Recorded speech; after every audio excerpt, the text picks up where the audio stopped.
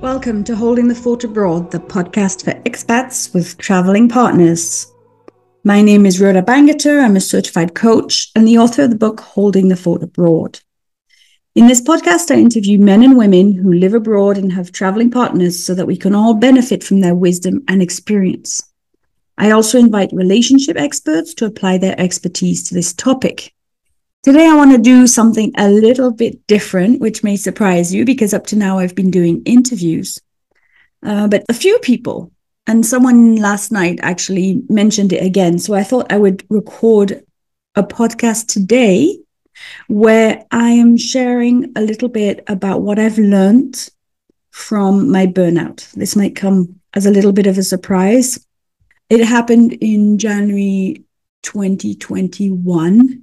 And I've learned so much from it. It was extremely hard. I always thought burnouts happened to people who, were high-flying professionals, bankers, lawyers.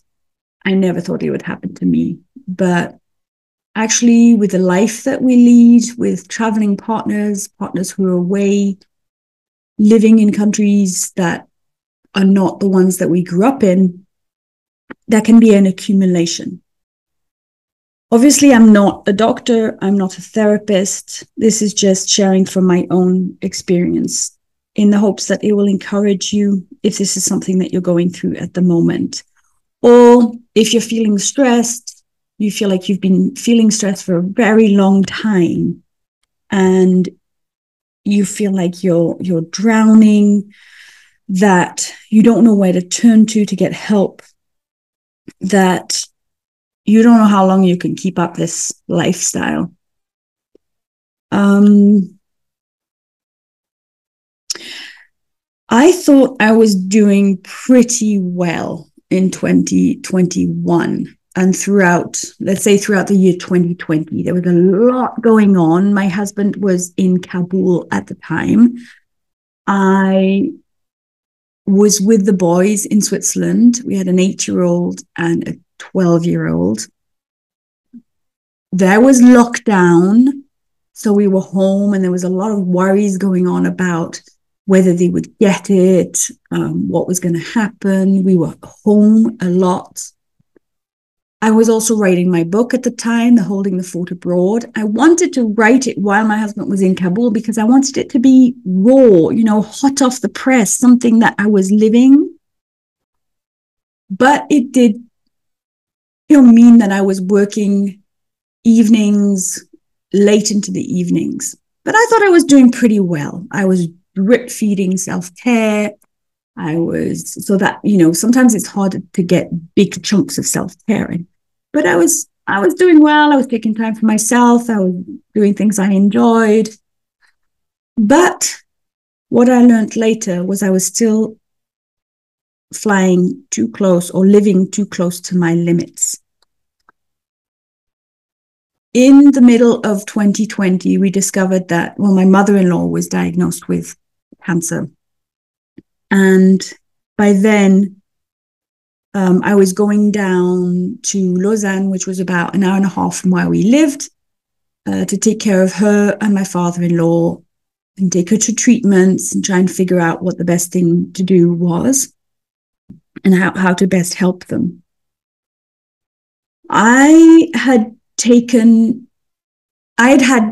time, I'd had my first panic attack, which had happened in March. And it was the day that I drove my husband to the airport. And it was the last day that the airports were open. And he was going to fly back to Kabul. And on the way, I had a panic attack. Over the course of the next 6 to 8 months, I started feeling dizziness. I started feeling anxiety. I would be able to talk to people. There was a call center that I found out about where you can, like the Samaritans, there are a lot in the different countries, and I can put a link in the show notes for phone numbers that you can call. So I was calling them, talking things through with someone. I had a therapist I was talking to, but she was online, and maybe it was difficult to convey the urgency of my situation. I was holding it together pretty well, in my opinion, considering all the stresses and strains and pressures. But then in December of 2020, both my parents-in-law passed away. My mother-in-law on the Monday, 7th of December, and my father-in-law on the 11th of December, just a few days after my mother-in-law. Thankfully, my husband was able to come back just before then and spend some time with his parents. We were there together in December for a bit. He went back to Kabul. And then in January, I got sick. And for 3 weeks, I was in bed. And basically, it sunk me. I wasn't able to get up again. And I ended up spending a few weeks in hospital. And my publishing team, Summertime Publishing, basically got me past the finishing line for publishing Holding Fort Abroad. Vivian Chiona from Expat Nest stepped in to write my foreword. And I remember saying to Joe Parfit, look, I'm writing a book on how to cope, and I'm here and I'm exhausted. And she said, well, that'll be your second book. It's okay. This book still needs to come out. So when I came out of hospital, they said, you need some help, some practical help. And that's when I met regularly with a psychiatric nurse to help me manage the panic attacks. I also went to a hormone specialist. And this is what I'd like to share now about what I've learned since then. The first one is to regularly bring your stress levels way down. Although I was flying under my limit or living under my limit, I was still too close. An accumulation of sudden multiple crises put me over what I could manage. The second thing I learned is get all your hormone levels checked out, even if you're a man. Hormone levels and checkups are not only for women. The lady I went to speak to about this and who followed me then for the next 6 months, she said she sees many men with their hormones unbalanced. Chronic stress forces your body to produce cortisol continuously. After a while, your body is exhausted and can't keep up production. And then it starts tapping into other hormones. Your hormones get out of balance, and then it's a vicious cycle. And so if you're getting your hormone levels checked, make sure you also get your cortisol levels checked. Number 3, vitamin and mineral deficiencies can contribute to panic attacks. I discovered that I had very low levels of B12 and low levels of magnesium, and those can contribute to panic attacks and anxiety. So number 1 was regularly bring your stress level way down. Number 2 is get all your hormone levels checked out. Number 3 is check up all your vitamin and minerals levels. And number 4, I discovered something called self-havening. I'll put the link in the show notes.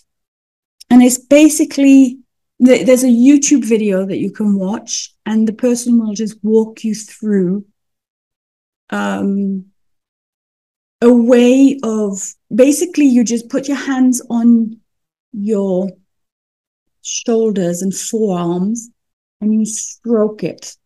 You're hugging yourself, and you're bringing your body into a state of more relaxation. It's absolutely incredible. When I'm stressed, if somebody tells me to breathe deeply, it just makes me more stressed. So what was really helpful to me was things that were more physical, like I had a ball with spikes on it, and I would touch that, and that would help me to come down, for my stress level to come down. I used herbal teas, incorporating more meditation. Now, at the beginning, it was incredibly hard to meditate because my body was so exhausted, but gradually doing a 5-minute, 8-minute meditation. The other thing that helped me incredibly a lot, and I still do it, is progressive muscle relaxation. And again, there are YouTube videos that you can use where you contract your muscles and relax them. You contract, hold, relax, and you work your way up your body from your toes all the way to your face, and you're scrunching up your face, and then you relax it. And that mimics the fight and flight response and then relaxes your body. So your body gets into a state of relaxation. And at the beginning, when I was really, really exhausted, it worked. Even it was just very short spurts of it. It relaxed my body and brought my body back when I was feeling too stressed. Take also a look at resources from Dr. Carolyn Leaf. She's a neuroscientist who speaks about the mind-brain-body connection. And she has techniques to retrain your thinking patterns. And I used her app, which walks you through a neurocycle. So when you're thinking of a negative thought, when you're thinking of something, you can start digging deeper into why that thought came up, and then reprogramming your brain to reframe that thought. All of her resources are online, and they're absolutely amazing. They helped me enormously. Did you know a 2009 study at the University of Sussex found that reading can reduce stress by up to 68%?